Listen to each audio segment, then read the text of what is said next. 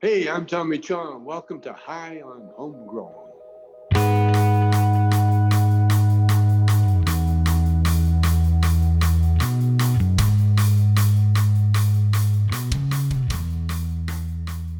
Yes, everybody, and welcome to High on Homegrown, the cannabis podcast from percysgrowroom.com.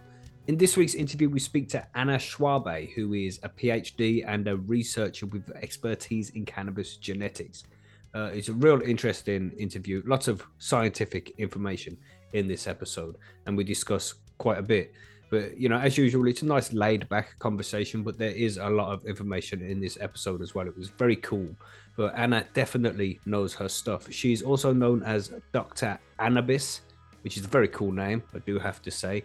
And she discusses cannabis plant genetics with us, cannabis plant biology, how she does the testing, how she went about getting the PhD, and all sorts of interesting things like that. We also have a real cool conversation about bananas, which is a strange one. That some virus killed off a load of bananas from back in the day, and bananas now don't taste like they used to. Very interesting. Anyway, I hope you enjoyed the interview. It's real interesting. Make sure you roll yourself something fat, consume a little bit of the cannabis there, and get a little high before you sit down and listen to this one. And I'll speak to you at the end of this. See you in a bit.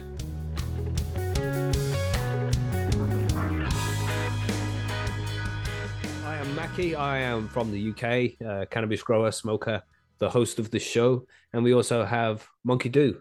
What's up, Monkey? You want to say hello? Hey Anna, monkey down here in the south. That monkey down here in the southeast U.S. along the Gulf of Mexico. Also jet lagged, tired, and refreshed at the same time from Spannabis. So highly confused. That would be a great description of what I'm feeling right now.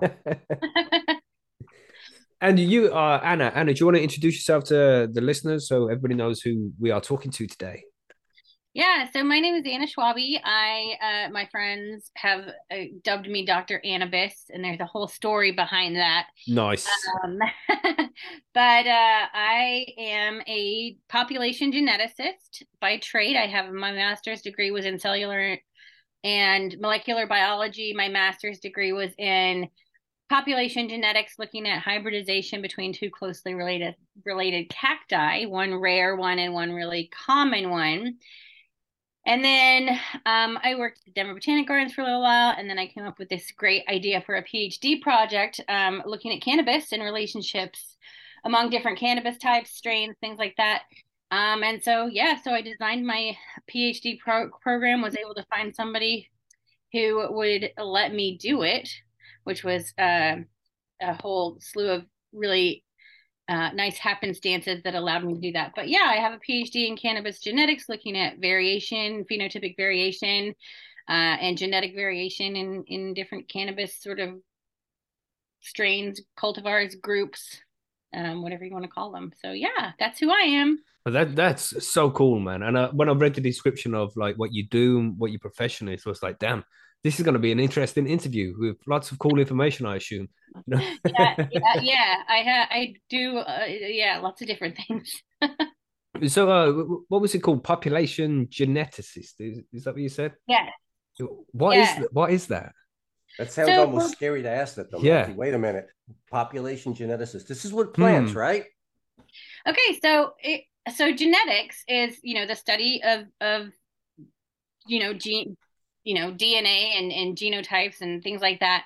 And within the study of genetics, there's three main branches. There's transmission genetics, which is what most people in the cannabis genetic realm work within. So breeders, they're looking at what traits are passed from parents to offspring, what's recessive, what's dominant, those kinds of things. So that's transmission genetics, and it involves like heredity and lineages and things like that. Right. Then there's molecular genetics, which is looking at specific genes and DNA and structural components of those genes in the genome, dealing with that sort of thing at the cellular level and the molecular level. And then there's population genetics, which is me. And what population geneticists do is they take that genetic information, they look at differences within the genome to figure out relationships like between individuals, among different individuals, different populations, different groups, different subspecies, species, and looking at things that are closely related, not so closely related, and basically trying to figure out how everything, how relationships are formed or in the context of like evolutionary history and in terms of like gene flow. So we can look at things like groups like hemp versus, cannabis types that have been bred for THC or other cannabinoids. We could look at things in China versus the US versus Africa, and find out the genetic relationship and the historical relationship among those groups. Wow. And we can do that with strains too. So we could look at like Chemdog and Island Sweet Skunk and find out, the sort of lineage, the history of the family sort of tree there too. So how does this work? How would you find out the genetics like that? Do you take a slice of the plant stem and break it down and take a look under a big ass microscope or something? How does that work?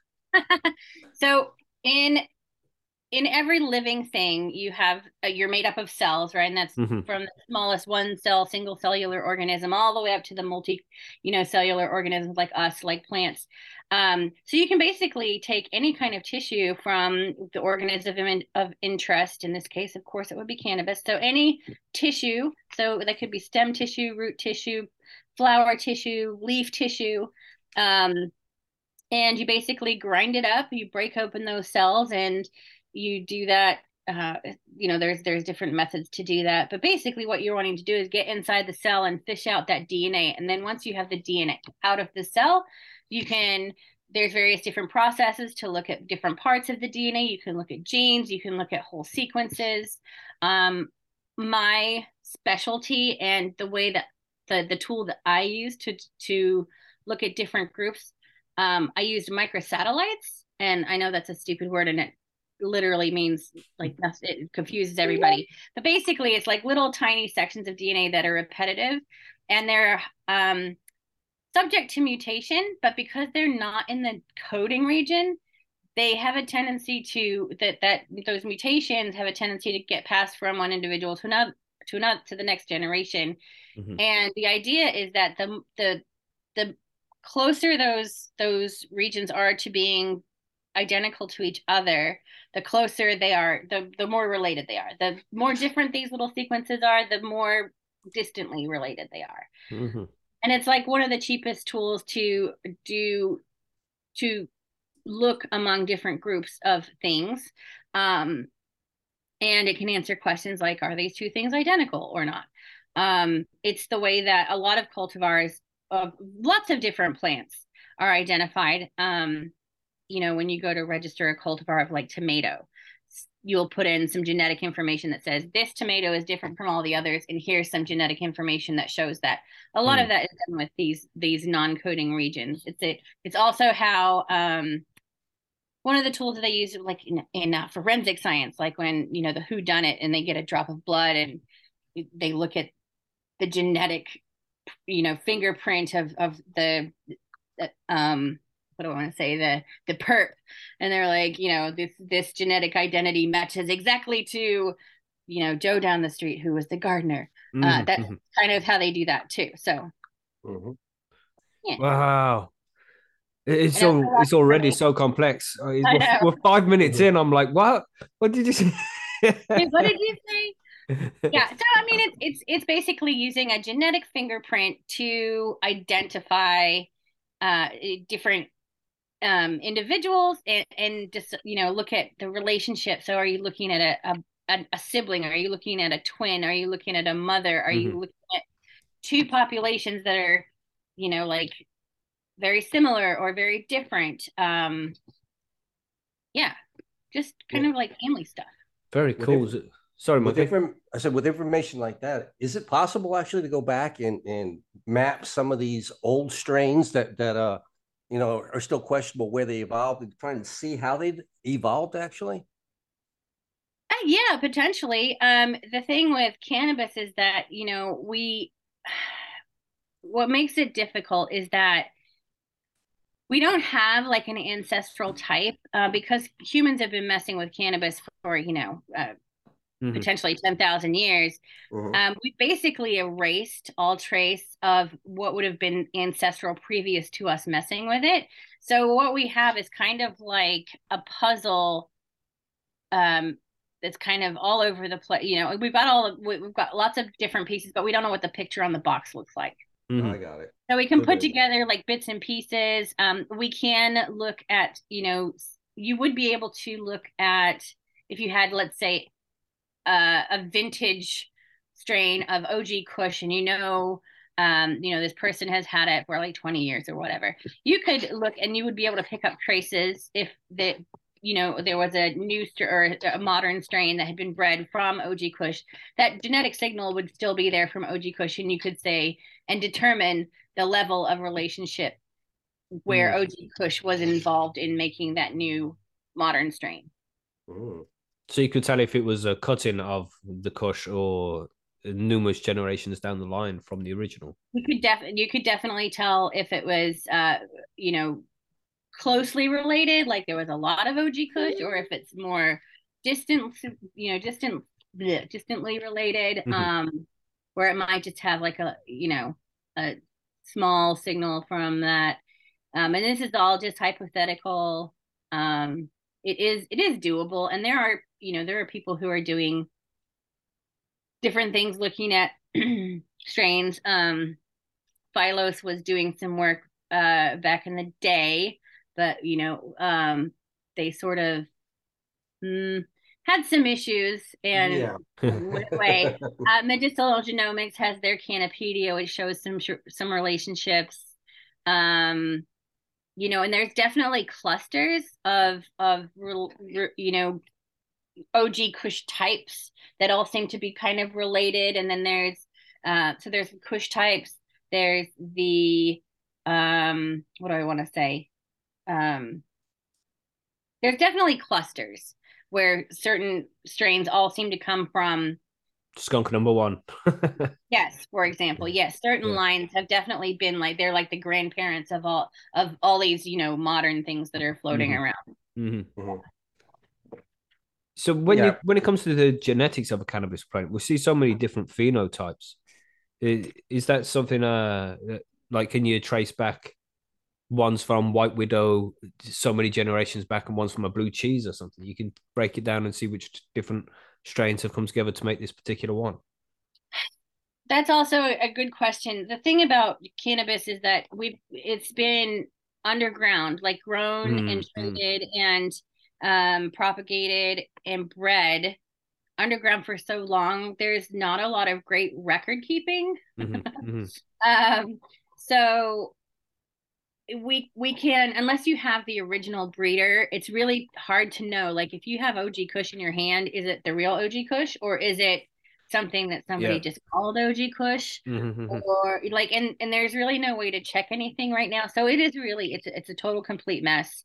There's some, you know, decent databases that kind of have attempted to track some of the lineages. Strain Finder, Seed Finder. Which is a UK company, I believe. They have a lot of information on lineage. I don't know how accurate it is, but you know, nobody has accurate information. So it is, you know, we've got what we've got, and we will keep learning about what things are as science keeps progressing and we keep looking at these things. So what made you get involved with cannabis in general? You started off doing a normal PhD and then you just No. Okay. I never even wanted to do a PhD. I never saw myself going into, like, I was fine with just, you know, it was conservation work that I was doing. Right. But, you know, there's no money in science. There's especially no money in conservation.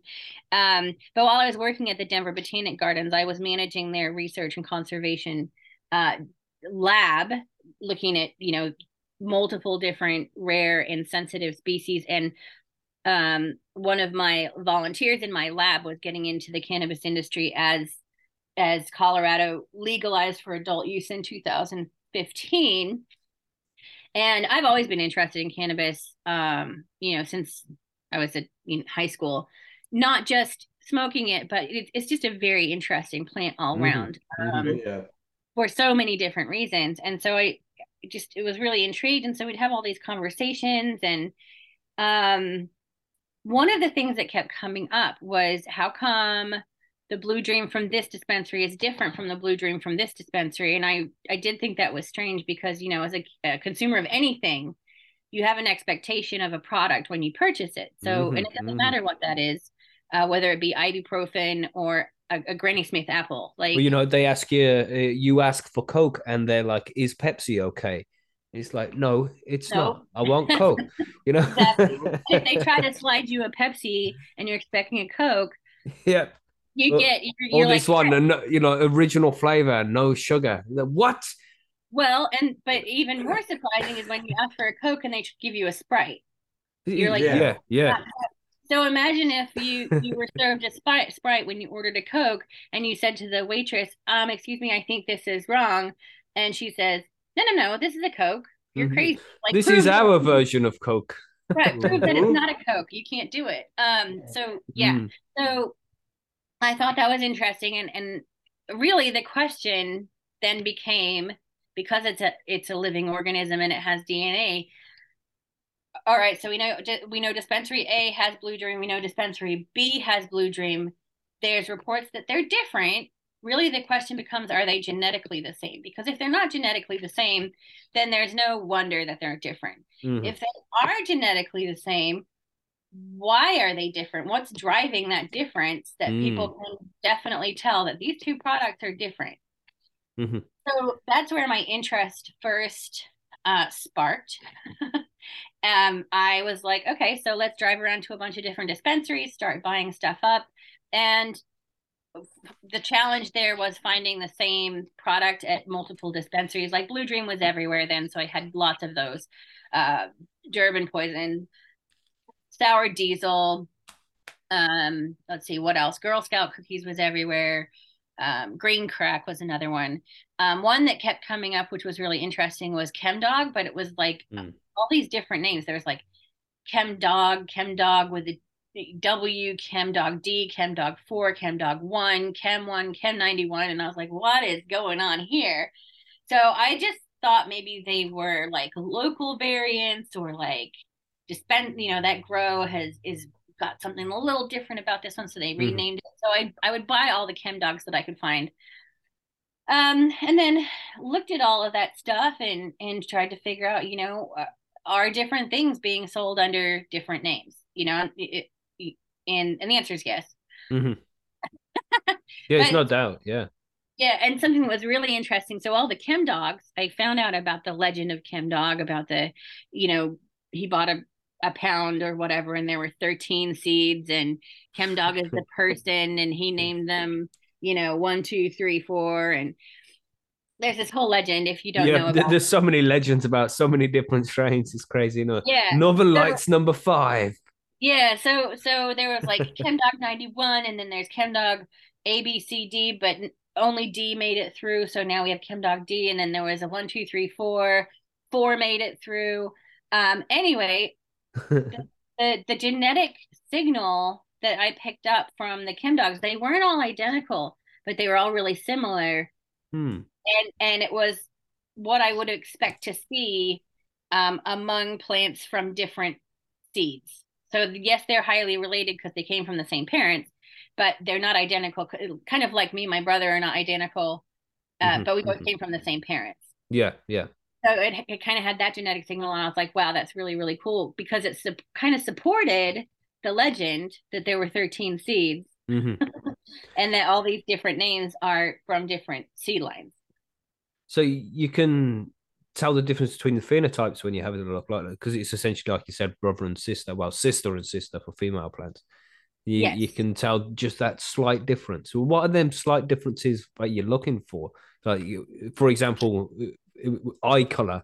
Can you tell the different kind of things like that with the plants, like a terpene profile? Which terpenes are going to be more dominant with the particular ones? So the thing is, when I was going around shopping, I wasn't privy. I did it as a customer, and so I wasn't privy to seeing any of these plants grown. It was just basically, what I was able to receive in the little jar that I bought. In terms of being able to tell different phenotype, I mean, Yes and no is the short answer to that. Right. Because there seems to be, so another thing that I did is I looked at samples that were genetically identical from different dispensaries, and I looked at their terpene and cannabinoid profiles. And even when they are genetically identical, their terpene and cannabinoid profiles can be quite different. And we're not talking about a difference in harvest time where maybe the ratios, like, like something harvested a little earlier might not be as well developed as something harvested a little late. It was markedly different, which Right. tells me that not only is the genetic, the genotype driving the phenotype, there's a large component for the environment to impact that final product. Mm-hmm. So in terms of being able to identify something based on its terpene or cannabinoid profile, no. And not only that, your terpene profile changes over time. So it's like I like to use the banana analogy. You can have the exact same banana on the plant, growing. It's a green banana. You harvest it, it's still green. It starts to ripen over time. It turns yellow. You start to get a few brown spots. It gets darker in color, and eventually it'll turn black. That exact same banana over time is going to be different in appearance, in smell, in taste, in texture, all of those things, even though it's the exact same banana. And cannabis is no different. Yeah, that's a good analogy, that. Yeah, and it makes it very confusing because you can't trust a terpene profile, not only to tell you what you're going to get, or be able to identify, but also that when they do terpene profile testing, they do it at the time when that plant was, when that flower was picked and sent into the lab. Unless you're smoking it the next day, what you're putting in your body is going to be different than what that test said, because that test is doing a snapshot in time. And we know that there's, cure, if it goes in after curing, fine, but there's also time to sale, there's storage conditions. And even when you purchase it, most people, well, some people do, but a lot of people don't smoke it all right away. It sits on the shelf in their bedroom or something for, a few days or weeks or months. And that it's going to be different from when it was tested. So, which makes things all the more complex. Wow. So does that mean that we pretty much can just forget about those analysis we see on the package then? I don't know if you would say forget about it. Some terpenes are more volatile than others. Some are more likely to, evaporate than others. But, it's just I like to educate consumers that a lot of this is marketing stuff. It doesn't mean that it's, anything less than, or, it's not a good product. It's just not maybe the best descriptor. And especially when we're putting labels on things saying, oh, this has limonene in it, it will make you feel like this. It's like, well, first of all, when you actually get it in your body, does it have limonene? Second of all, has limonene shown to be or to do these things through scientific research? I mean, we've got lots of information on essential oils and aromatherapy, but not necessarily on when it's ignited and smoked. Some of these things don't translate directly from consumption methods. Got it. Do you do any work with land races? I would love to. I work with a nonprofit organization called Agricultural Genomics Foundation. Right. And we're just kind of, it's been around for a while. Daniela Vergara started it in 2000, somewhere between 2011 and 2015. Right. But we're just kind of ramping it up and trying to, we're looking to start getting some real work done. And on, one of the top projects on our list is trying to get a full picture of cannabis around the globe, in not just right now, but also in an evolutionary, in a historical sense, which we feel there's a lot of bits missing, including land races. There's been work done throughout Europe to show relationships and history of dispersal through Europe and China, but we're missing things like Africa and Hawaii and Jamaica and all of these places, and we would really like to try to paint a more complete picture, a global picture of cannabis. Australia, I've got Australian bastard cannabis, right, which was there for quite a while. We don't really have that even in there, as far as I know. But so yeah, that's one of our pet projects is trying to get a more global view of of cannabis, land races, and potentially bottlenecks in terms of what strains we have today versus what we had in terms of genetic diversity 20, 50 years ago. So is it like just a big family tree? You say you went out to all these different places where the land races come from, from China or from Afghanistan and India, the Himalaya. You go to these different places and get some genetic samples from them specific types. Would you be able to get genetics like from nowadays, get a wedding cake and see where it came from those particular land races? Potentially, we could find out what are the great grandparents. But if you think about it in a family tree sort of sense, you've got your king and queen at the top, and then you've got their kids and their kids and their kids, and by the time you get to the last generation, there's thousands of kids. Yeah. That are going to be more closely related to each other on certain branches than on other branches, but they all kind of share this connection to the king and the queen at the top of the tree.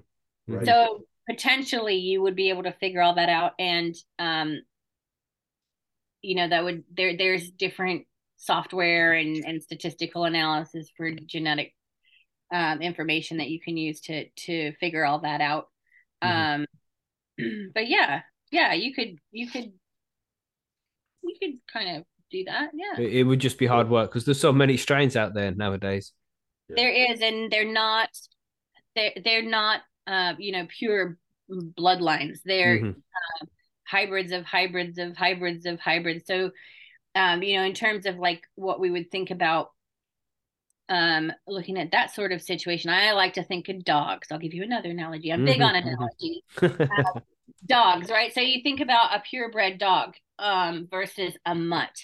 A mutt is a mixture of all kinds of different dogs. They're not directly descended from wolves, but way back in the day they would have wolf. They'd have a genetic link to wolves, as all dogs do.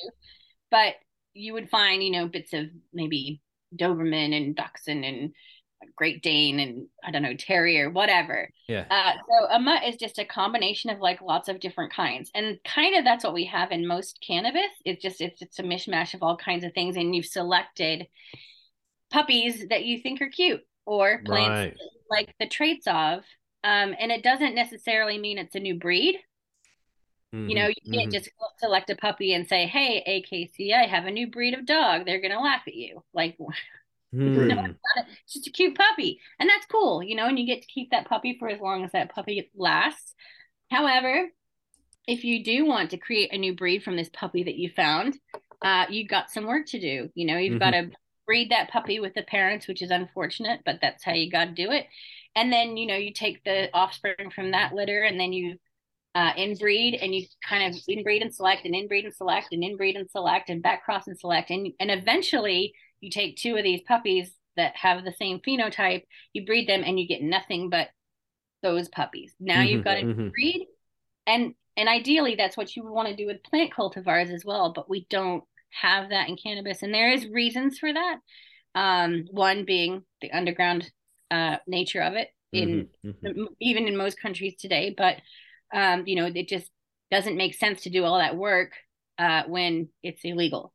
You're not going to get any protection. You're not going to be able to go anywhere and say, "Hey, I made a new cannabis cultivar," because they're going to put you in jail. Yeah.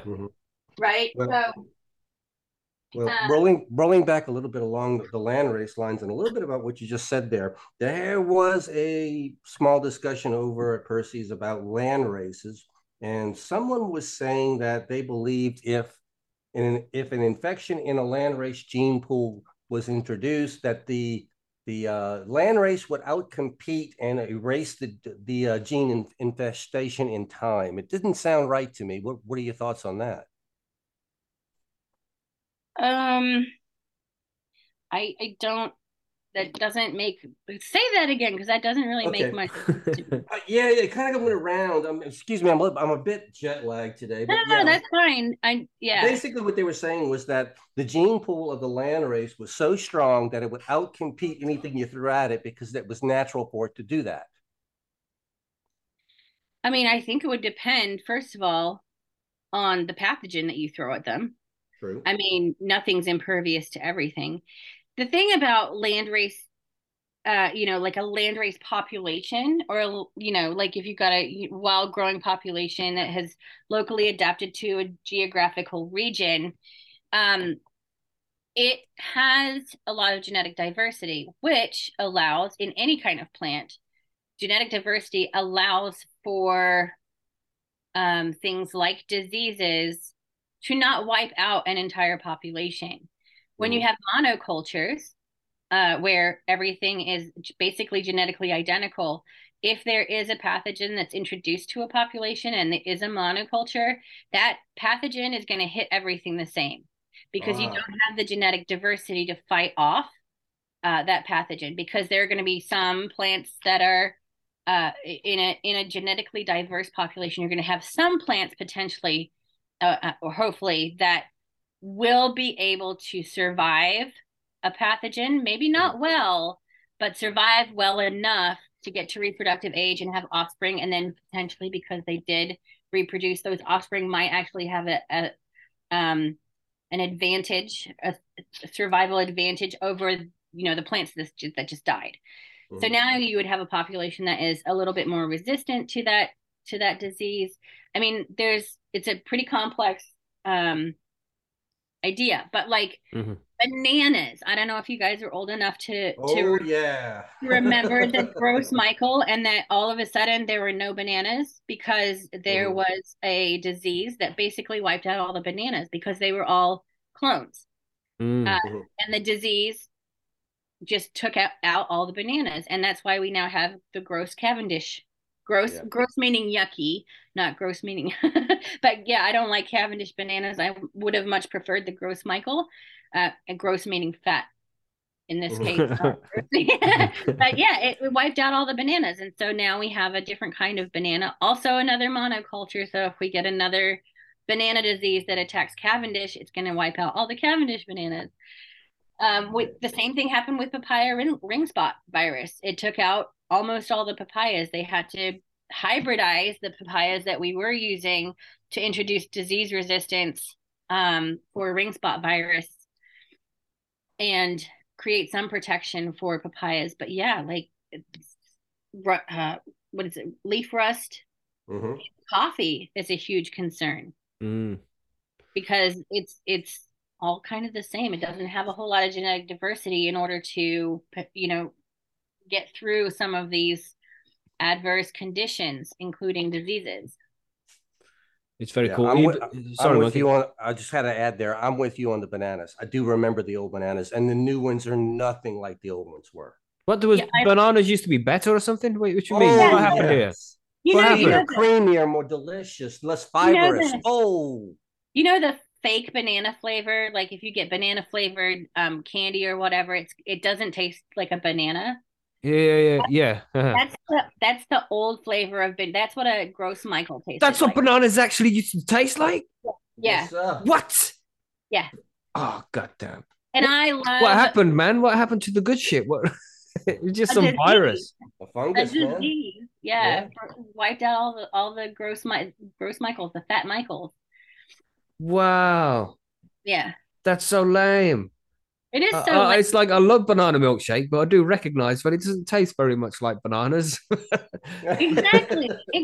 I love fake banana flavor. I can't eat bananas. They're gross. But the fake banana, give me fake banana flavor any day. Yeah, I have to take the new bananas have to be almost to the point of overripe before they actually have that flavor that I'm looking for. But That's then they're not all the old mushy banana. and gross too. You have to deal with one thing or the other. Yeah, I know. I It's know. it's terrible. It's sad. It is. I I have want some the blue bananas bananas back. growing in my dining room. I've got 2 banana plants and they're blue bananas, which Cool. they haven't flowered yet, but I'm hoping one day they will. And these bananas, once they get ripe, they supposedly taste like vanilla ice cream. So I'm like really Ooh. hoping. Oh wow. No. That's gonna be so cool, man. You've got to let us know if it does work out. If you do actually grow ice cream flavored bananas. I've been posting on Instagram. I get so excited every time it throws out a new leaf. I'm like, banana update, new leaf. So we have an interesting question there. Is she saying a lab leak could destroy all cannabis plants? Is that No, no, I mean, no. Cannabis, although the diversity and the hybridization levels in the modern, like available on the shelf today strains, Mhm. they don't have the genetic diversity that like a wild population would have. Um, we do have, I mean, we already have diseases that are going around that are causing Mhm. issues. We've got powdery The mildew. Got haploid, what's it we've called? got The haploid Hop virus. latent viroid. That's Yeah. right, populating haploid virus. thyroid. Yeah. There's now the lettuce chlorosis disease is also hitting hard. We've got um hemp, we've got a hemp, is it a hemp mosaic virus? Yeah. Is it Um, GMO? I mean, there's several that are problematic, and it is possible that we may have to, rethink or start looking for new um for a genetic rescue, basically, like Mm. bringing in different genetic profiles that we haven't done before from potentially, landrace populations to try and rescue some of these things, just like we did with papayas.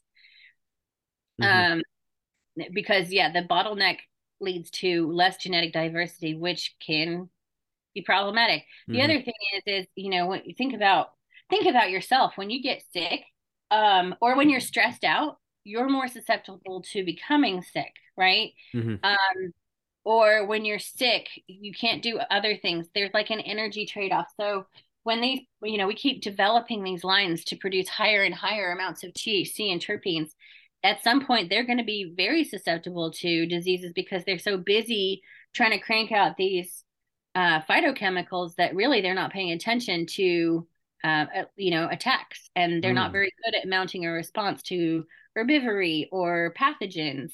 So, uh, things that are plants that have less THC production going on, they're more likely to be paying attention to what else is going on in Yeah. their house. Closer to the original, closer to the land races, the plants that haven't been messed with so much.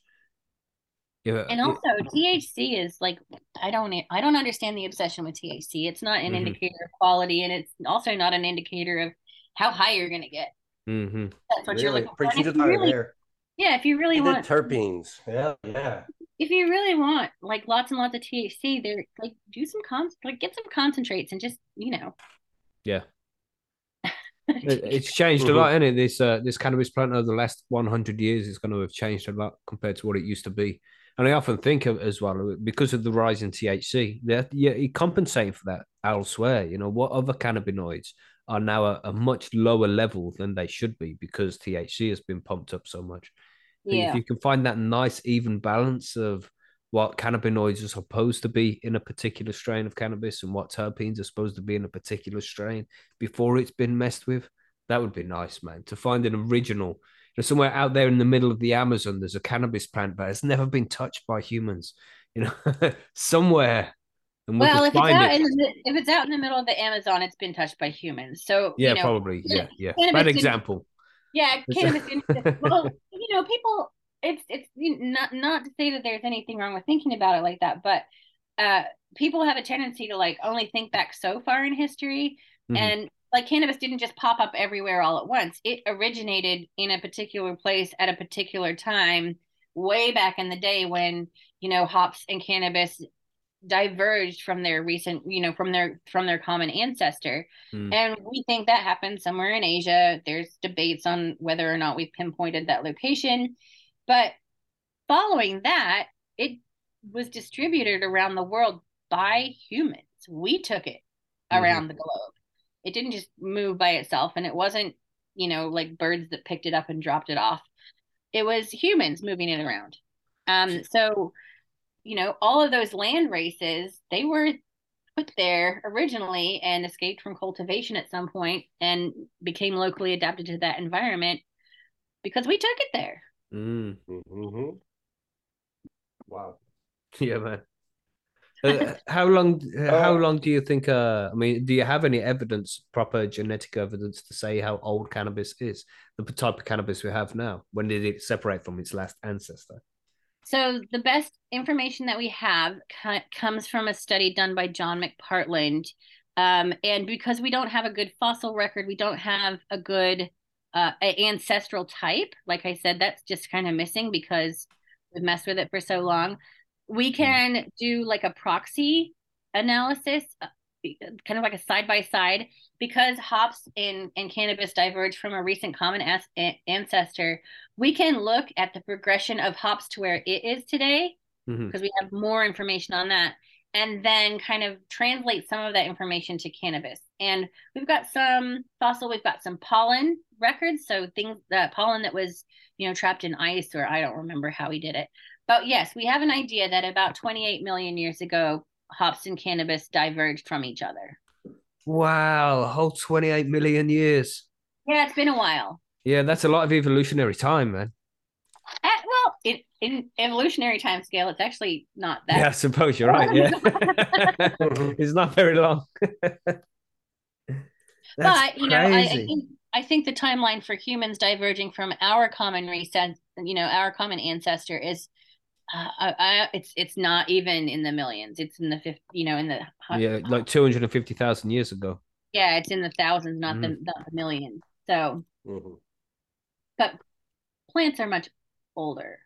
Wow. Imagine 2 million-year-old weed, you know. I don't think it would be very good. No, I don't think it'd be. No, you don't know. It might be the shit. Well, You know?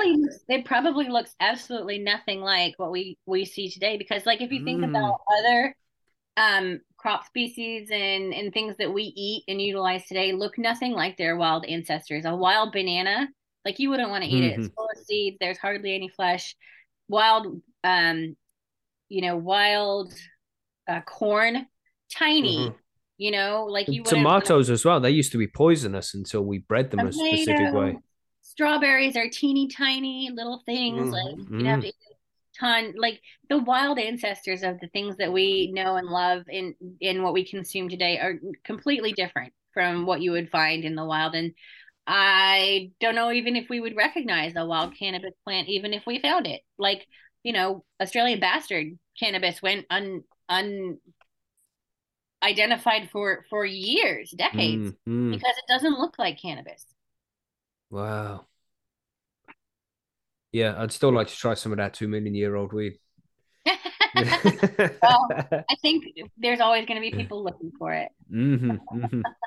I just want my bat weed, man. Just my bat weed, man. Searching for that old Asslinger weed. Turns you into a bat so you can fly around the room. Yeah.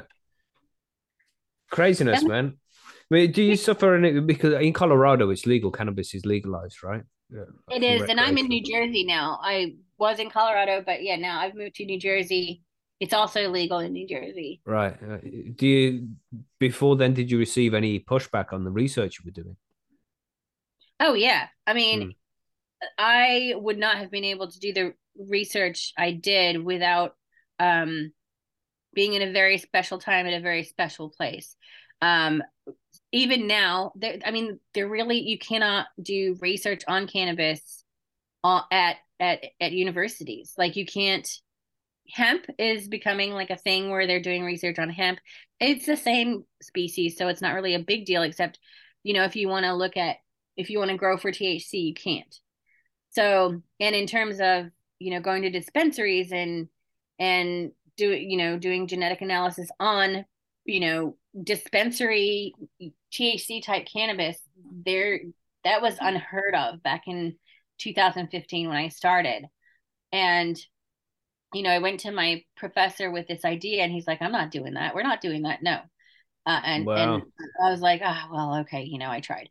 But eventually he thought about it. His wife was like, "Why not, dude? Just do it. Someone's going to do it eventually. Just do it." And so he was like, "All right, fine, we'll do it." So he went to the school, to the university. He went to the dean. He went to the provost. He went to, everybody, and was like, "Hey, we want to do this project. Can we, first of all?" We went to the lawyer. He went to the lawyers and asked, and they all decided that it would be fine as long as I didn't bring any smokable cannabis onto campus. So, genetic analysis, I don't need to have the plant growing for that. I just needed the plant material to extract the DNA from.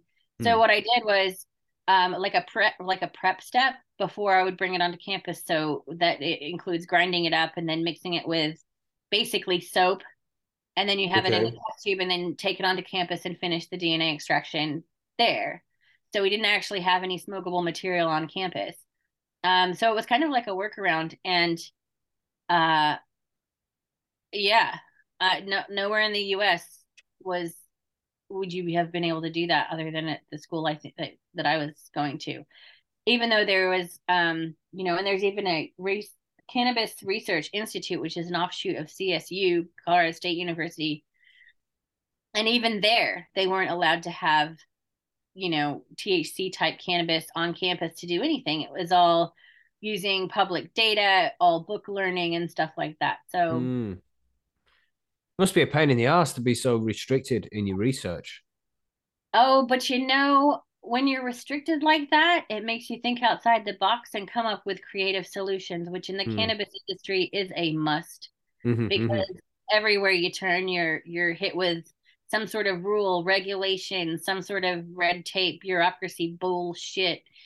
So being able to think on your toes and be like, "Oh, you said no, well, I'll do this then," or we'll create a workaround. And it's not like it's being sneaky; it's just being creative. Yeah, you do what you have to do to get the job done, aren't you? And also having zero available funds. For research, you need funding, and the traditional funding sources, such as the National Science Foundation and the NIH, the National Institute of Health, those funds were not available to me. They don't fund cannabis research. That's shocking. So having zero funding was also another challenge. Where do we get the money to pay for all the cannabis? How are we going to, get all this genetic work done with no money?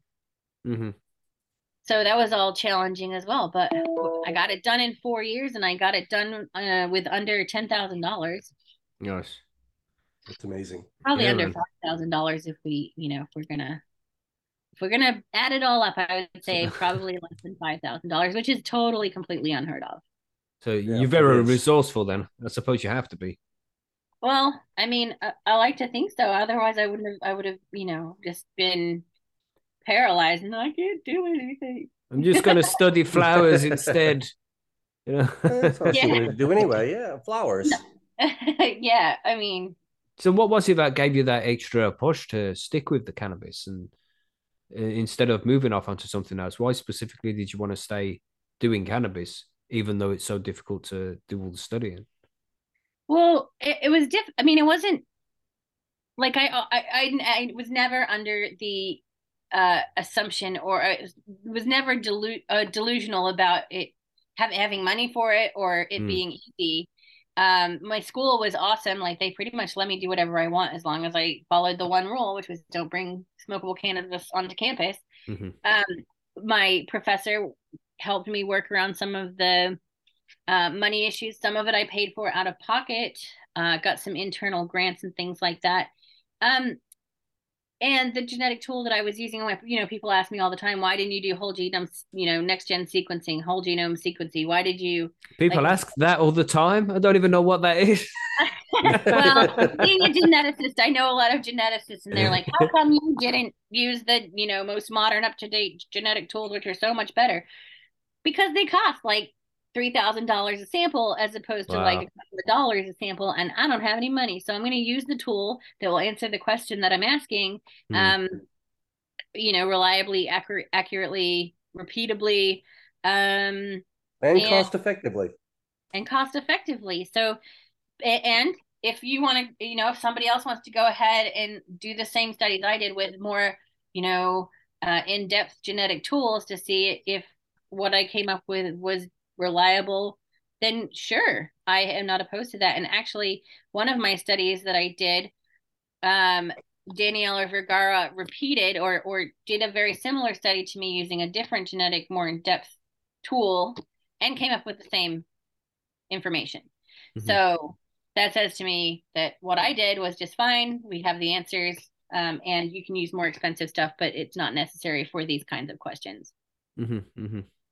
You just helped out other researchers, proving the fact that you don't have to spend tons of money to get good results. You don't have to spend tons of money to get good results. And, there's a lot of genetic companies out there that are like, oh, we've got the best genetics and tools, and you should send your samples into us. And it's only $3,000 a sample. And I'm like, yeah, but you can kind of, this is not, unless you want to know like specific genes and stuff, you don't have to go balls to the wall.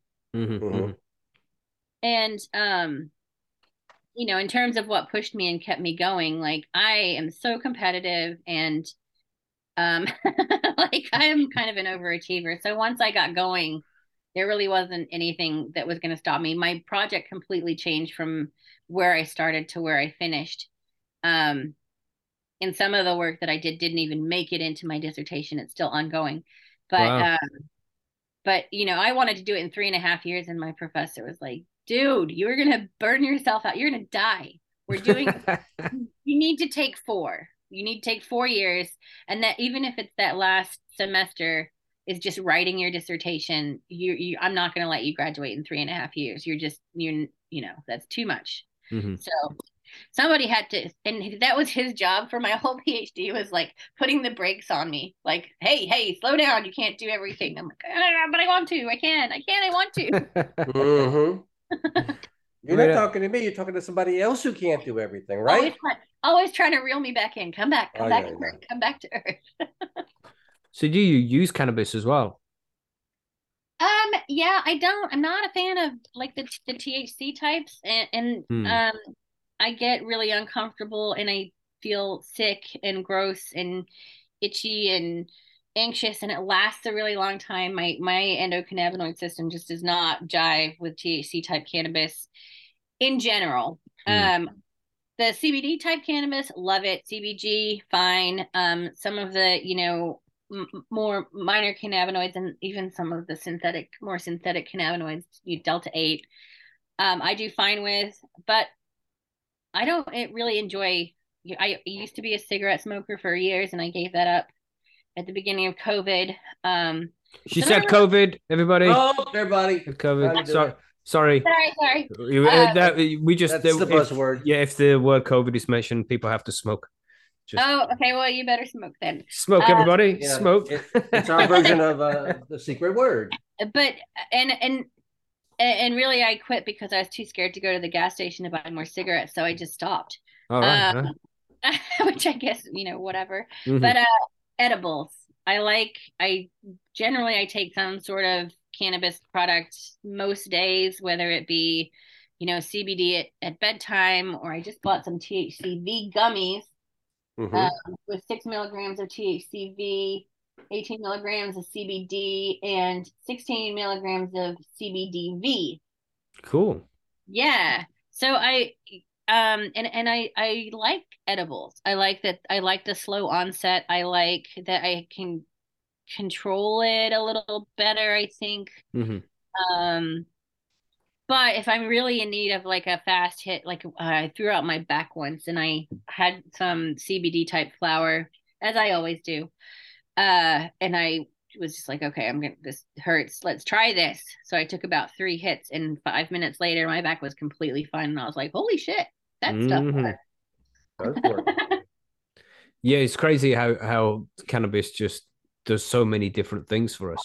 Do you do any genetic research on the endocannabinoid system in humans or in general? Hell no, I don't do people. I do plants. Ah, there you go. Seems to be an upcoming trend.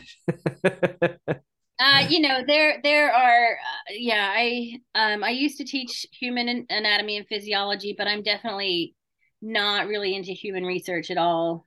Mhm. Uh, Definitely more interested in the plants. Yeah. And specifically cannabis plants as well. Do you do any research on any other plants, or is it just cannabis you work with? Like I said, my master's degree, I was looking at cacti. Um, Right, so yeah, for, cool. so for a while I was the cactus girl. Um, but yeah, then now I'm Dr. Annabis. So with And I have cacti as well, did you do any research on the hallucinogenic, the psychedelic no, it was just cacti? one. So the kind of cactus that I was looking at is in the genus Sclerocactus, and there's about 22 different species of Sclerocactus, but they seem to pretty readily hybridize with each other, Hmm. um, and which creates a problem when you've got some rare and protected cacti, Sclerocactus, um, Mhm.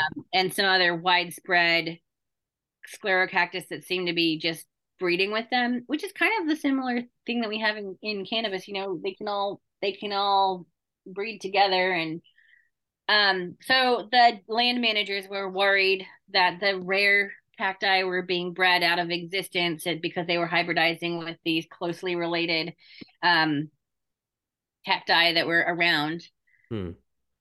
and we found some really interesting information looking at that. But yeah, that's where it all started, and um so yeah, I was only looking at cacti in that particular genus, not looking at just random Mhm, cacti. mhm. So How long has it been legalized in Colorado now? so since I don't remember when they legalized medical. um Was it '04 or somewhere real early like that? I want to say, yeah, I want to say like I could probably look it up. I have a computer right in front of me. But 2015 is when they legalized adult use, I think. I think that's right. Wow, it's like nearly 8 years ago. God damn. And we're still here in the UK just with nothing really. I mean, we have a crappy medical program. But, Early. Well, and Mackie, and the world didn't blow up for Colorado. They're still doing business and going to school and having jobs and raising families over there. you My know, gosh. Here everything's we go. doing really well. Colorado was 2000 and recreational, so adult use was 2012. So that's right when I started at the Denver Botanic Gardens. I didn't start my PhD till 2015. So that's where I'm getting my dates confused. But yeah, for a Yeah, while. yeah, Hmm. that's a beautiful garden, Denver Botanical Gardens. We really enjoy it when we get to go over there. Nice place. It is really nice. They used to have videos of me running in the science pyramid. Did you go to the science pyramid? Yes. So they used to have a video of me running. I have pink hair, so you can definitely tell it's me. Uh, Next time I go, I will definitely look for the girl in pink hair. I don't know. I don't know if they still have that video running. And then there was another video that used to be running constantly in the house where they have all the orchids. Hmm.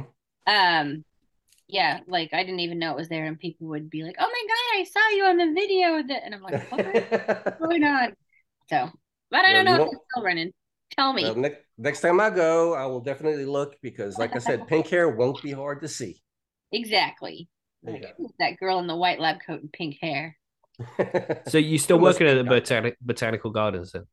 I don't. I'm in New Jersey working for a company Right, called yeah, yeah.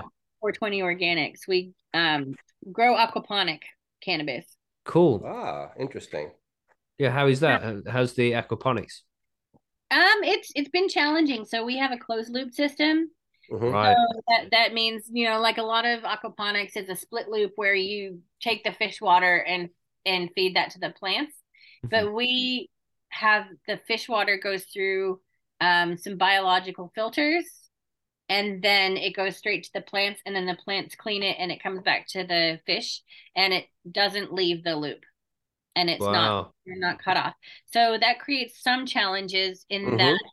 Number one, we can't really add anything. So if the plants need extra nutrients, um, it's a slow process to alter the fish's food and make sure that nothing gets really smacked with you know, a change to the system, because it doesn't do well when you do that. So if there's a nutrient need, then it's a slow adjustment period.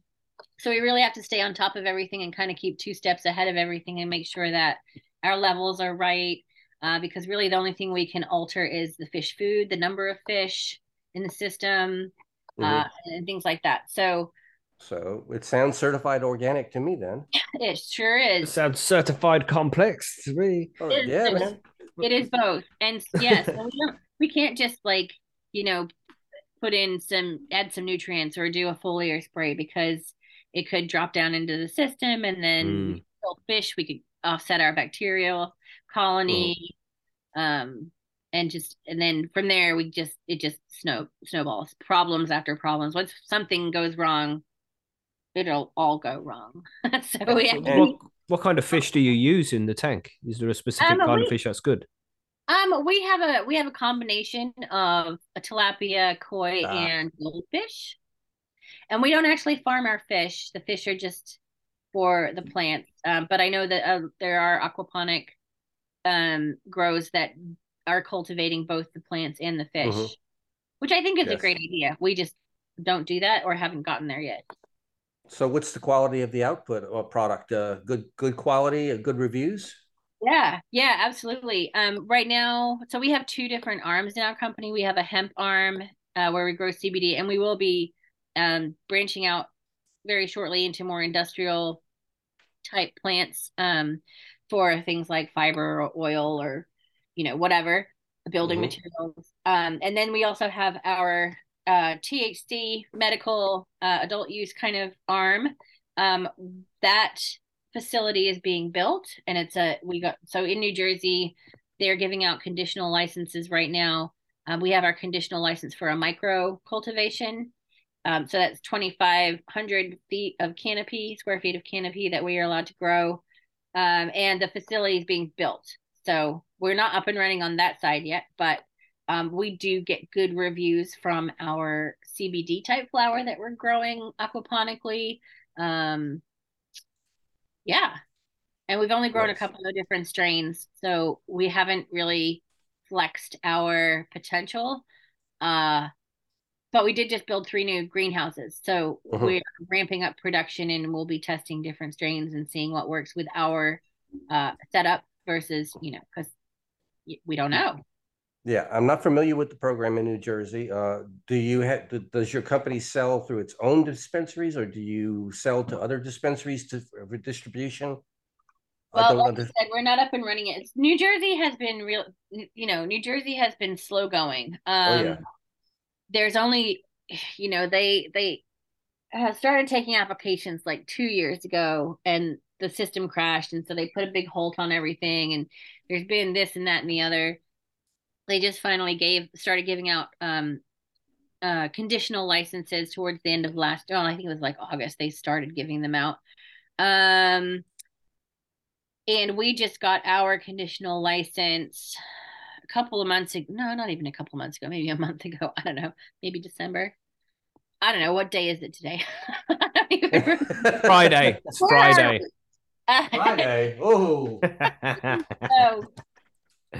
So we're still in the build out process, but we will be supplying. I mean, hopefully we will have our own dispensary eventually, but we will be supplying to other dispensaries. I don't know that all that has been worked out yet, but yeah, we're just cultivation at the moment. But I think we have also applied for a manufacturing license and possibly a dispensary. I don't know.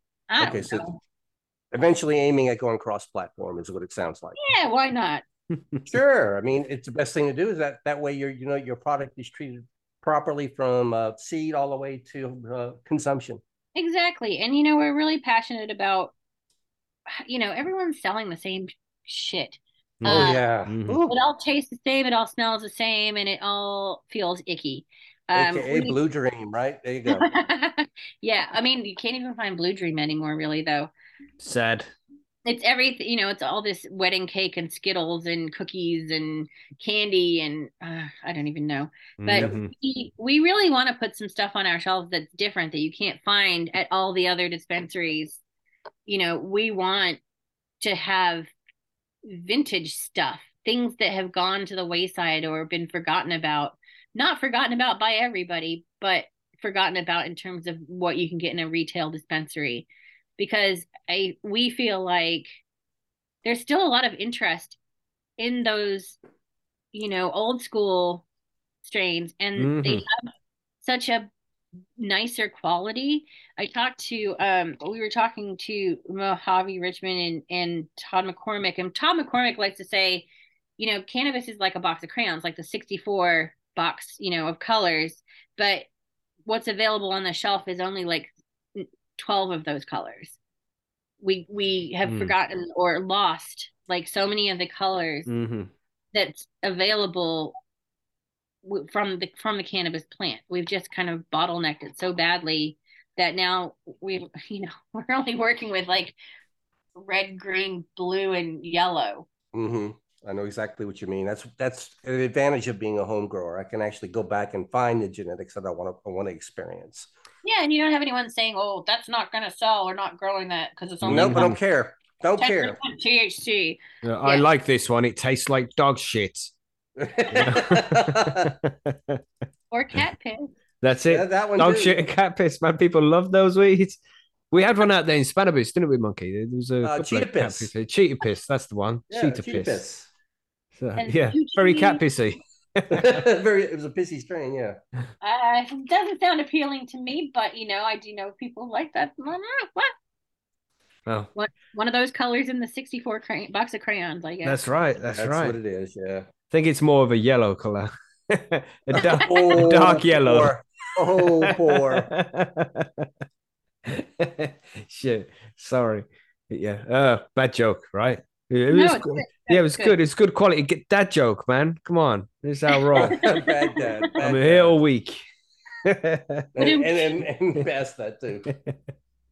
Damn. So what research do you think is coming up in the future for cannabis? Do you think there's going to be any major breakthroughs or anything?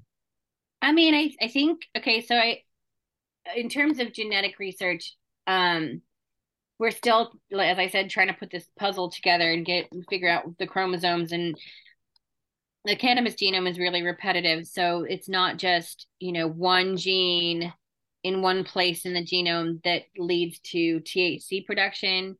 It's multiple genes, or yeah, it's multiple regions, and it's repeated throughout the genome. It's really complicated. So I think a lot of research is going to go towards finding these genes for the various traits that cannabis expresses, including, THC production, but other things as well. Potentially pest resistance, if there's a powdery mildew resistant gene, to be able to have that identified in certain strains would be good for some growers. Being able to look at the genome and maybe get a good idea of the expression of different terpenes and cannabinoids in the final product. I think there's going to be, I lost my train of thought. Stoner. Definitely trying to figure out, we know about THC, we know about CBD, CBG is coming online. We don't know a lot about lots of the other cannabinoids. They're produced in low quantities in the plant. So we've kind of been ignoring it, just assuming that abundance equals potency, which I feel is a grave mistake. I think that a lot of the effects from cannabis don't actually come from the two big abundant cannabinoids. I think there's little tiny guys in the background packing a huge punch, and we're not even on our radar. So it's the only thing that makes sense, isn't it? Because there's so many different highs you get from different cannabis, and it can't just be down to the two cannabinoids, man. The two big ones, anyway. It's a fine balance of lots of things. And it's so easy just to measure the ones that are found in abundance because it's measurable, right? So we only ever measure, I think, maximum 10 cannabinoids, and we're completely missing all of the micro cannabinoids. Just assuming that because I mean, it comes down to do what's easy. Same thing with terpenes. And those are not the only two things in the cannabis plant that lend to the effects, right? We're totally Hmm. missing flavonoids and the thiols and all kinds of other compounds. So I think there's going to be some interest and some research done looking at these other phytoconstituents to find out what the, there's more going on that we don't really understand yet. There's a lot going on that we don't understand yet. I feel like we've really only scratched the surface in terms of research of what this plant, how it works, what it does. The endocannabinoid system was only discovered in 1996, and so we're only just learning about that even. Crazy. So even, they're not even really teaching the endocannabinoid system in medical school yet. Hmm. As I said, I taught anatomy and physiology for years in grad school, and it's the textbooks for anatomy and physiology are broken down generally by system. So we've got, the skeletal system, the muscle system. The endocannabinoid system is a whole system. It got one paragraph in Damn. the lymphatic system, I think is where it was located in the book. And it's like, but it's this whole system that controls all the other systems, and that's all it gets. Like, it just hasn't made it into the books yet. So I think there's going to be a lot of that sort of research going on in terms of, people and the plant. I think um diversification of the gene pool. I think there's a lot of worry that we are hybridizing everything so much that we're ending up with everything that looks and smells and tastes the same, just with different names. It's like Subway. Subway. You walk into a Subway, they can make you all the sandwiches kind of taste the same. Yeah, they You do. know, Yeah. all Subways smell the same. All their sandwiches taste the same. Hmm. So I think there's going to be some interest in revamping and renewing some of the diversity in cannabis, using marker assisted selection, using genetic information to direct breeding programs, Hmm. but not just sticking two things together and seeing what happens, but actually using genetic information to drive breeding programs to kind of be more productive, be more targeted in because you can waste a lot of money on a breeding program if you're just kind of chucking and praying. Hmm. Yep. So we should I don't know, wrap things up and let you go and do your thing. You're probably very busy. You got some more research to be doing. Probably not actually going to cook dinner. I was worried that I was going to come at the wrong time because we just last Saturday our time changed. So it's 5:30 here now. All right.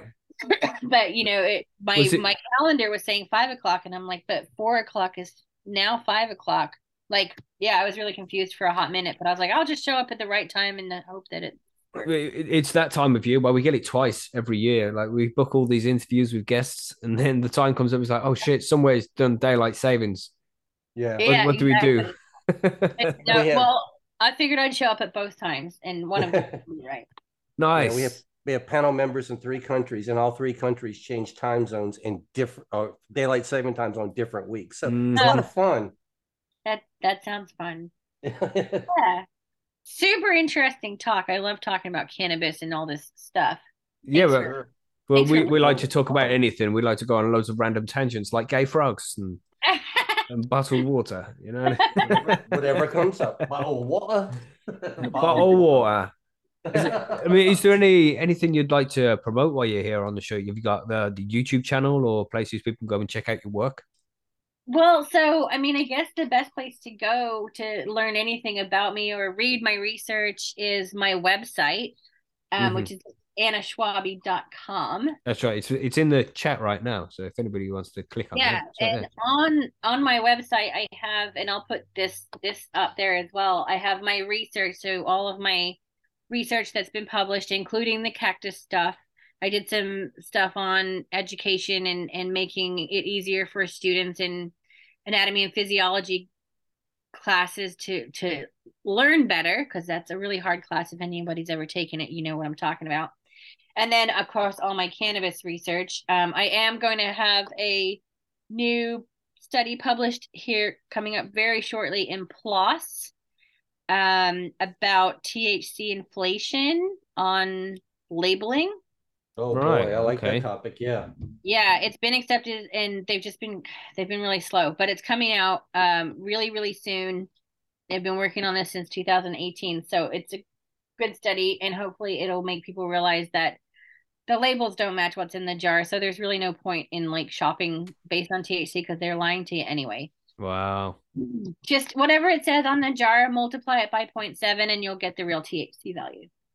Oh, right, That's right. interesting. So, Well, And it's almost sound like you really can't buy your cannabis by what's on the jar, period. Because before you were talking about strains being in the wrong jars, even. I know. That's crazy. I What do know. you Just do? if it smells good, if it looks good and you want it, just buy that. That's a good idea. It also has like my if you want to see what I did in school, somebody had the wherewithal to record my PhD just like defense. And so that is up on my website so you can watch me defend my work from my PhD, which is pretty funny. Various interviews and then some of my botanical illustration is on there as well. And it has all my like social media so you can connect with me, send me an email, like follow me on Instagram, whatever you want. Sweet. Well, it's been a pleasure. Thank you for joining us, Dr. Annabis. Dr. Everybody. True. Dr. Anytime. Annabis. Anytime. Yeah, anytime you want to come back, if you've got stuff you want to talk about, your new paper comes out, things like that, you're always welcome. So give us a Just shout, wanna man. chat. Let us know. Yeah, We'll let's hang talk out. about THC potency and how it's not how it's inflated and what people can do about that. And sometime. That sounds a good idea. When's that paper released? You say in sometime soon, right? Yeah, so hopefully within the next couple of weeks, like really soon. Cool. Well, Soon. when it comes out, let us know. We'll share the link and we'll get you back on to talk about the results and the findings and all of that kind of stuff. Yeah, that sounds good. I'd love that. Thank you guys so much. Sweet. No, it's a pleasure. Thank you very much for coming to join us and to chat with us for a couple of hours there. We Lovely. Very enjoyable. Learned a lot. Really did. All right, so think on it, and then you're probably going to have a million questions, and then you can invite me back, and we can. Sweet. No doubt, I'll be here. Next time. I'll take you up on that now. All right, that sounds good. I love it. Cool. Thanks, Anna. Doc. All right. Thank you. Bye-bye. All right, bye. We're waving. Bye. Bye-bye. Bye, everybody. There you go. There we go. She has gone. Yes, she is. Nice.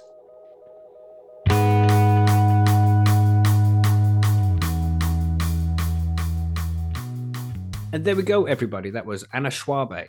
So, as I said, very cool interview, man. Lots of real cool information there. And if you want to know more about Anna, then just head to her website, which is annaschwabe.com. Very easy to find, and you'll see all of her information there about everything. Also, just to add, we found out today that our podcast, High on Homegrown, is in the top 2% of all podcasts ever created.